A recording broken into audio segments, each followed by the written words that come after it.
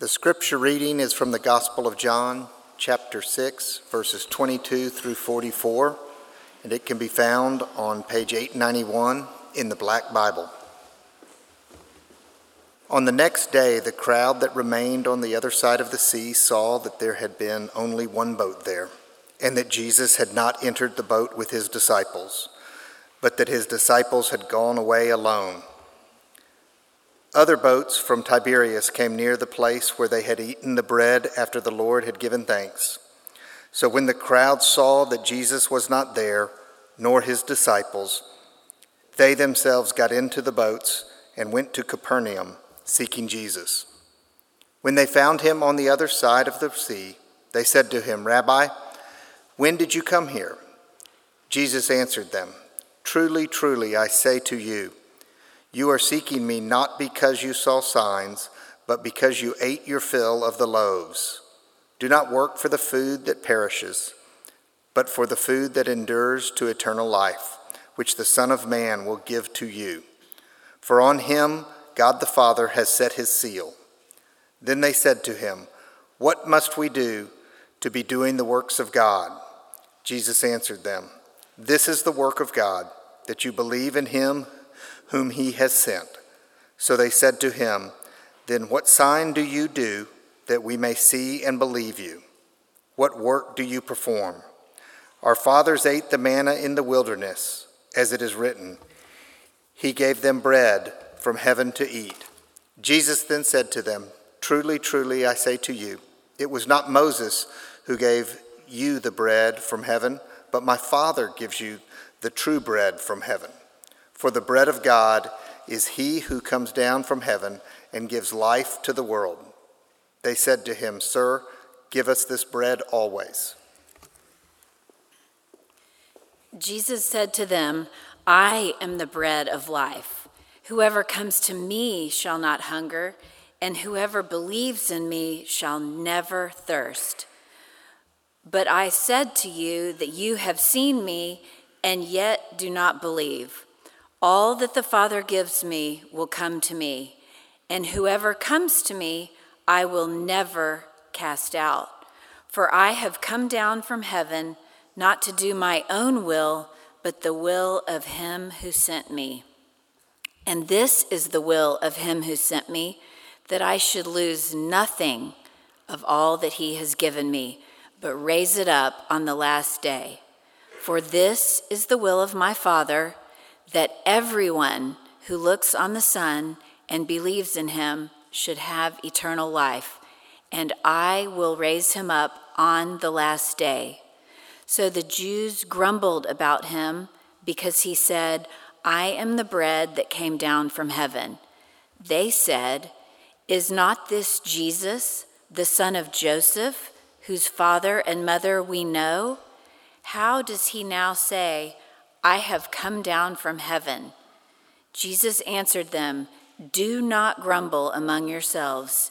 No one can come to me unless the Father who sent me draws him, and I will raise him up on the last day." The word of the Lord. Thanks, George. Thanks, Ashley. Welcome, everyone. My name is John Trapp. I'm one of the pastors here at Christ the King. If this is one of your first times to Christ the King, a special welcome to you. It really is a delight to have you joining us in worship today.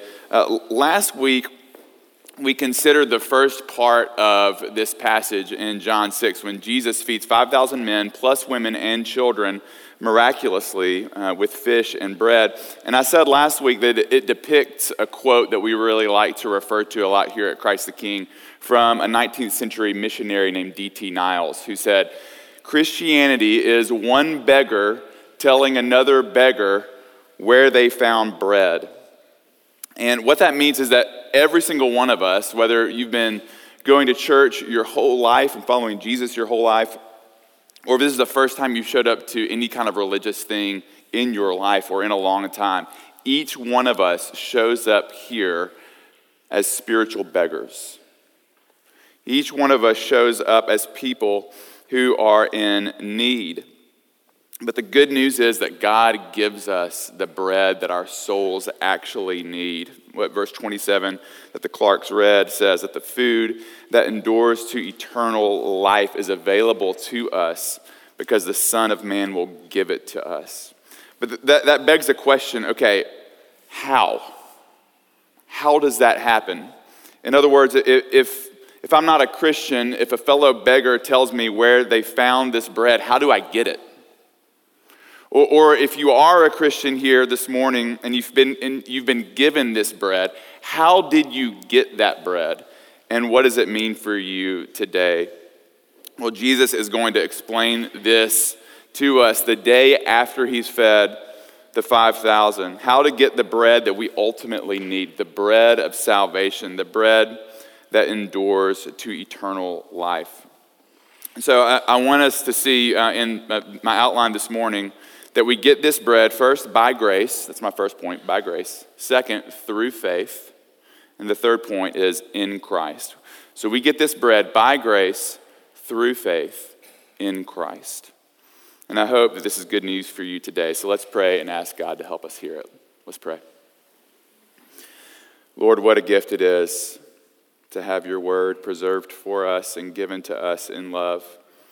And we pray that now your Spirit would help us to hear the words that Jesus spoke and the words that you speak to us even now. Some of these words are challenging. They're life-giving. Help us to hear your heart in them, your heart for sinners like us. We pray in Jesus' name, amen. Well, if you ever played a game of hide and seek, who's played hide and seek recently? Okay, there we go. All right, I see you. I see that hand. When you play hide and seek, if you're anything like the Trap House, there's a negotiation that starts at the beginning of the game. Who gets to hide and who gets to seek? No one wants to be the seeker, right? We all want to be the hider. The hider is the fun job because what is it like? If you've been a seeker, you know what it's like. It's kind of lonely. It's a little scary sometimes to walk into that dark closet and you don't know what's coming out at you. It's a little scary. It's kind of lonely. It's kind of anxiety-inducing. You don't know if you're just going to be walking around for a long time, not finding what you're looking for. And I think for many of us, that's how we not only imagine but experience our spiritual lives.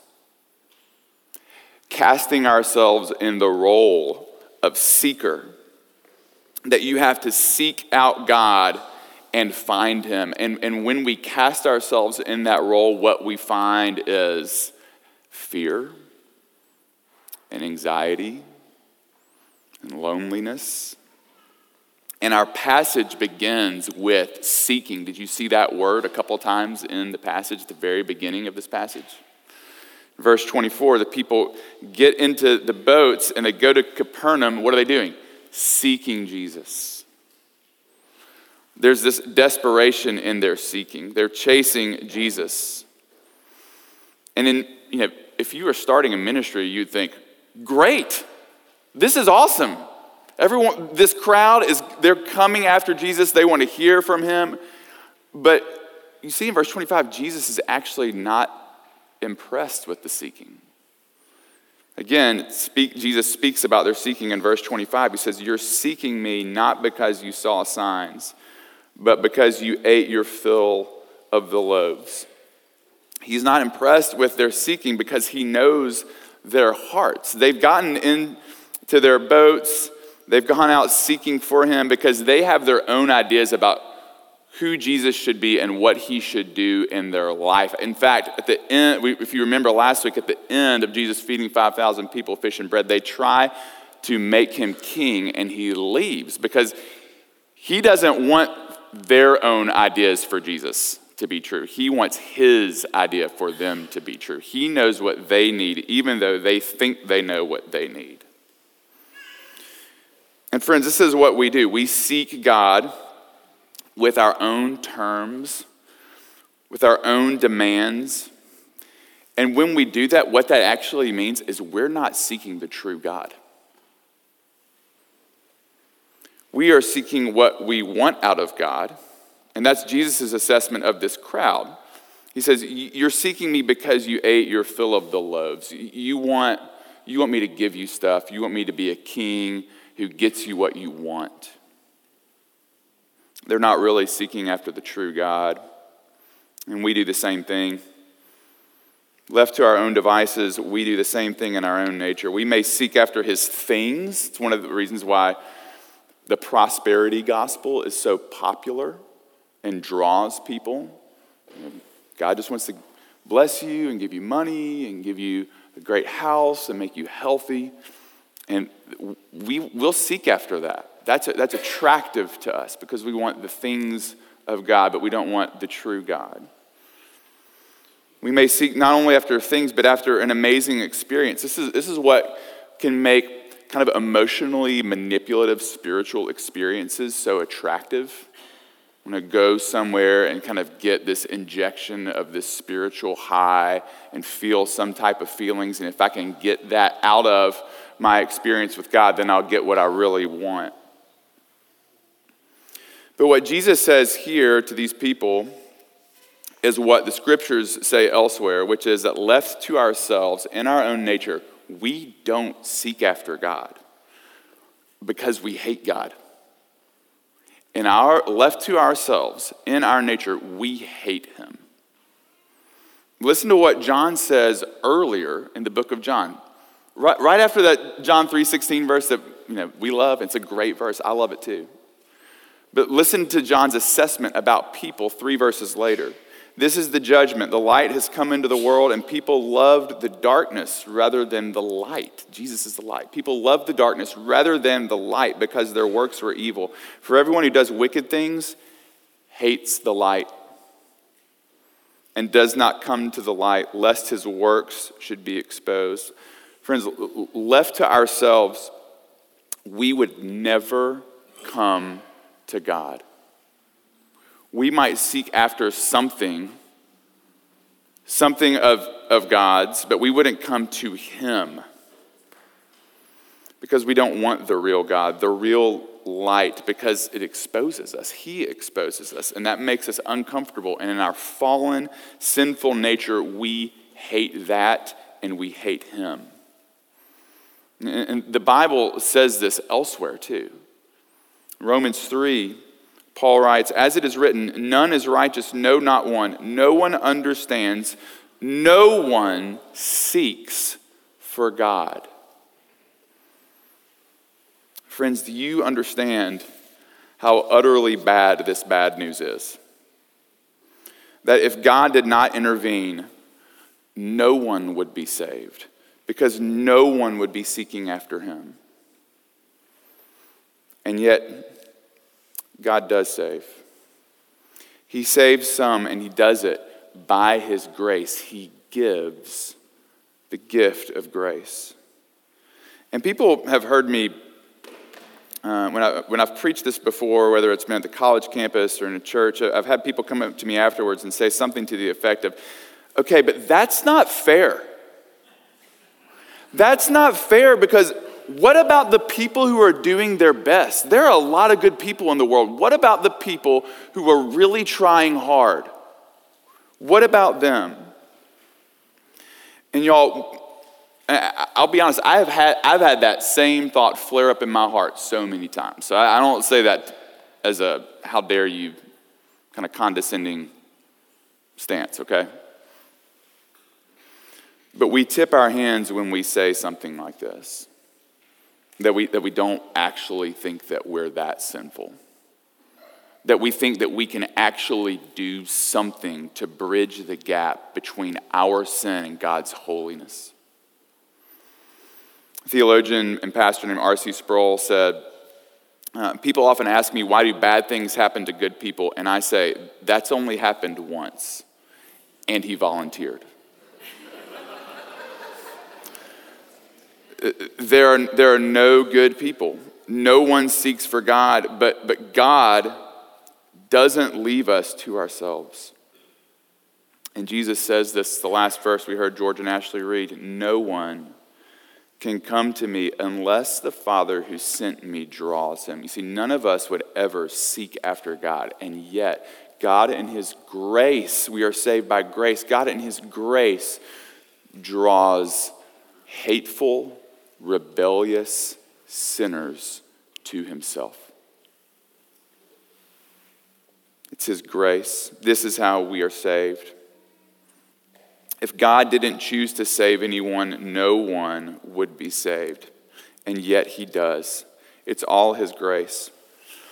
Again, when I've preached a message like this before, sometimes I'll have someone come up and ask me, and by the way, please come ask me questions afterwards, okay? And I won't say your name if I use your question in an illustration later in a sermon. But I also get questions like this. Okay, if God didn't choose to save anyone, what if you want to come to Jesus, but he doesn't want you? What if you want to come to Jesus, and but for some reason he hasn't chosen to give you his grace?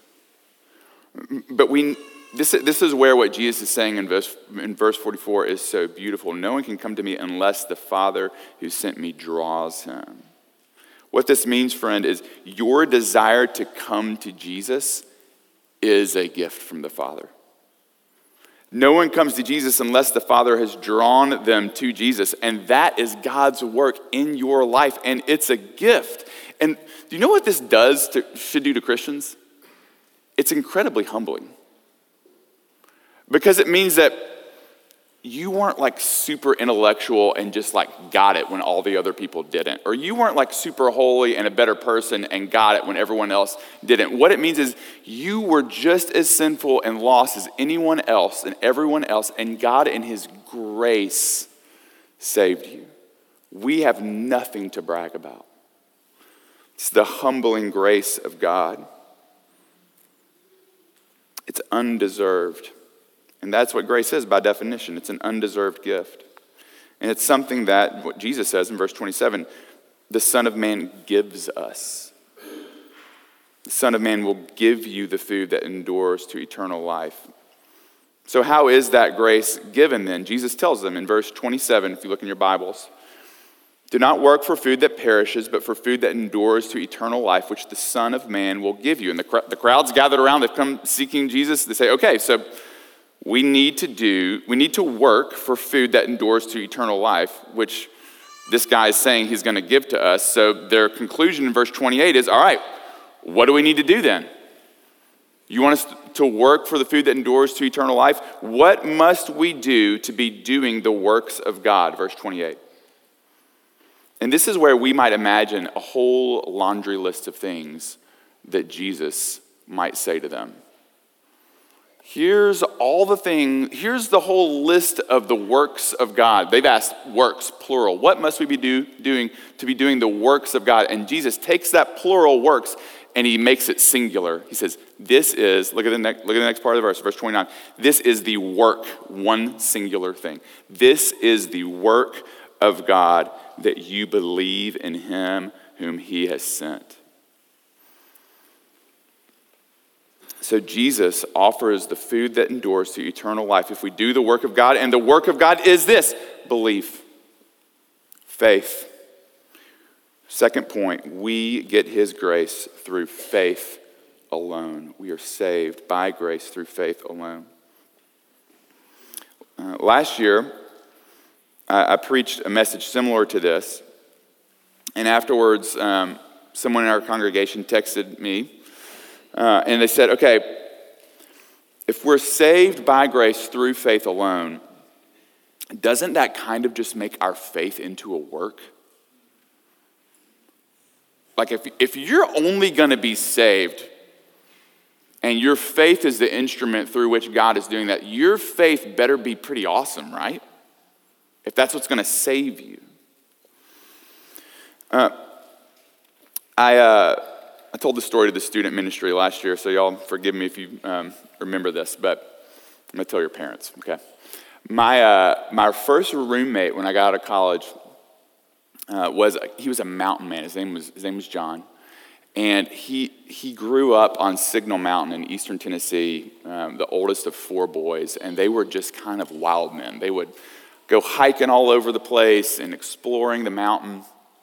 And he told me this story about when he was a kid with his younger brother. I think John was in like the 7th grade and his little brother was in the 5th grade. And they went hiking up on part of the mountain that they'd never been to before. And they were just kind of walking around, climbing trees. They had this rope that they were kind of slinging around and doing stuff with. And they got to a part of the mountain that they'd never been to before, and it was this big, steep embankment. And then they could see that past the embankment, there appeared to be a very sheer cliff that dropped probably about 500 or 600 feet. And John, being the wild mountain man that he was, wanted to get a better view of what was past that cliff. So he took his rope, he tied it to the tree at the top of the embankment, and then he began just to kind of let himself down, holding on with his hands. Kids never do this, okay? And he said the ground underneath him was it was like loose stone, kind of gravel. And as he was doing that, he slipped and he fell and he lost the grip of the rope. And he and all the rocks and loose gravel around him began to slide faster and faster towards that cliff.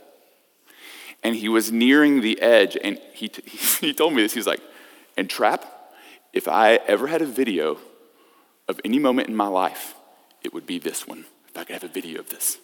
Because he said, as he was sliding over the side of the cliff, he looked, and there was a tree sticking out from the side of the edge of the cliff. And as he was nearing the cliff, he barrel rolled onto his stomach, grabbed the tree bent over the side of the cliff, and held. His brother was screaming at the top of the embankment. His brother thought he had just watched his older brother die, until kind of like epic movie moment, saw the hand come up over the side of the cliff, and they threw the rope to him, and he was saved.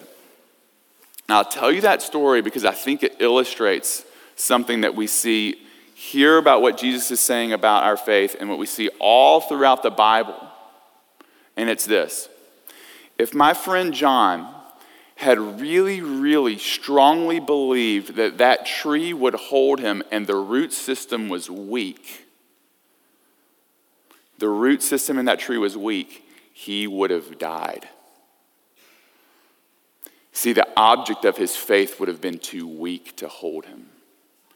But if he had a very small, weak faith, and he grabbed onto something very strong, like that tree, and it held, he was saved, not because of the strength of his faith, but because of the object of his faith. Kids, y'all follow what I'm saying? This is what's true about what Jesus is telling us too. We aren't saved by having an amazing, superhuman, unbelievable faith. We're not saved by the strength of our faith. We are saved by the one in whom we place our faith. We are saved by the object of our faith, and it's Jesus. Jesus is the one who saves us, and he saves us by his grace. It's why he can say in verse 40, everyone who looks on the Son and believes in him should have eternal life. You see, Jesus, when he says this, is showing us just how inclusive his salvation is. When he says everyone who looks on the Son and believes in him should have eternal life, he's talking about all kinds of people with all kinds of struggle. We see that throughout the Bible, the kinds of people that Jesus draws to himself, the kinds of people that he saves. And not only that, he gives us that faith. It's the work of God. Remember, no one would come to the Son unless the Father draws him there. It's the work of God that we would believe in Jesus. God does even the work to give us the faith to believe. It's as if God takes our hand, puts it on the branch, closes our hand around it, and the branch holds. It's what Paul says in Ephesians 2, 8 and 9. For by grace you have been saved through faith, and this is not your own doing. Not even the faith is your own doing. It is the gift of God, not a result of works, so that no one may boast. You know, maybe you're here and you're hearing me talk about this, and you're like, man, what makes Christians think that they're so great? Christians think that God would give you this gift of faith. Why are you so special that God would give you that gift of faith? But did you hear what Paul just said? We're not that special. It's not a result of our works. It's not because we've done anything to deserve it. We cannot boast, he says. It's not a result of works so that no one may boast. It is a result of Jesus' work. We're saved not by the strength of our faith, but by the object of our faith. And Christians, this means that we should be utterly humbled by this. It means that we should never look down on anybody else who's struggling in their sin, because we see somebody who's just as big of a struggler as we are. In fact, you know the truth about yourself, and you know way more of your own struggle than theirs. It means we should be completely humbled by the grace of God. So we are saved by grace through faith, and thirdly, we are saved by grace through faith in Christ alone. The people come to Jesus asking for this bread, and he tells them, this is the work of God, that you would believe in him whom he has sent. And so then they say in verse 30, well, what work do you perform that we should believe? And then Jesus begins to talk about the true bread. In verse 32, he says, my Father gives you the true bread from heaven. For the bread of God is he who comes down from heaven and gives life to the world. Y'all, Jesus' work, when they ask what work do you perform? Jesus' work, the work of God, as he calls it, is that he has stepped into time and space. What work do you perform? The work that he performed is that God took on flesh. He took on flesh to save people who hate him, to save people who rebelled against him. He took on flesh for people who would kill him later in this story. He would reveal himself to be the kind of God who heals the man who comes to arrest him. Remember that story when Peter cuts off the ear of one of the guys who comes to arrest Jesus? Jesus reveals himself as the kind of God who heals the very one who's come to wrongly arrest him. Jesus reveals himself as the kind of God who would forgive the thief on the cross who just moments before was cursing him. And then as he's dying, asks a very weak statement of faith, by the way. Lord, please remember me. That's not a very strong faith, but it's a saving faith, because it's a faith in a strong one. And Jesus looks at that thief on the cross who hasn't done really any works of God his entire life. And as that man is about to die, Jesus promises him, today you'll be with me in paradise. Because his faith has been placed in the one who can save.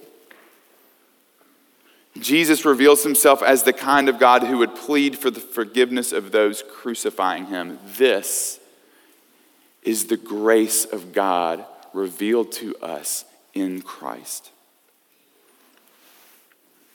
What works do you perform? The work that he performs is that he's not hidden. See, God is not hidden and we have to go out and seek after him. In fact, God takes on the role of seeker. He is a seeking God. This God comes and takes on flesh. And then he even begins telling stories about his own seeking, about the shepherd who goes out and leaves the 99 sheep for the lost one, or about the widow who seeks after the lost coin, or about the father who scans the horizon, searching for his prodigal son, and then goes out and runs to greet him when he returns. He's the seeking God. He's not hiding. He becomes the kind of God who walks right into a city where there is a hated, crooked businessman named Zacchaeus, who's a blight on his community, who's a known sinner. And Jesus finds him. Jesus seeks him out and goes to his home. And when Zacchaeus repents, Jesus says this, "Today salvation has come to this house." Salvation has come to Zacchaeus.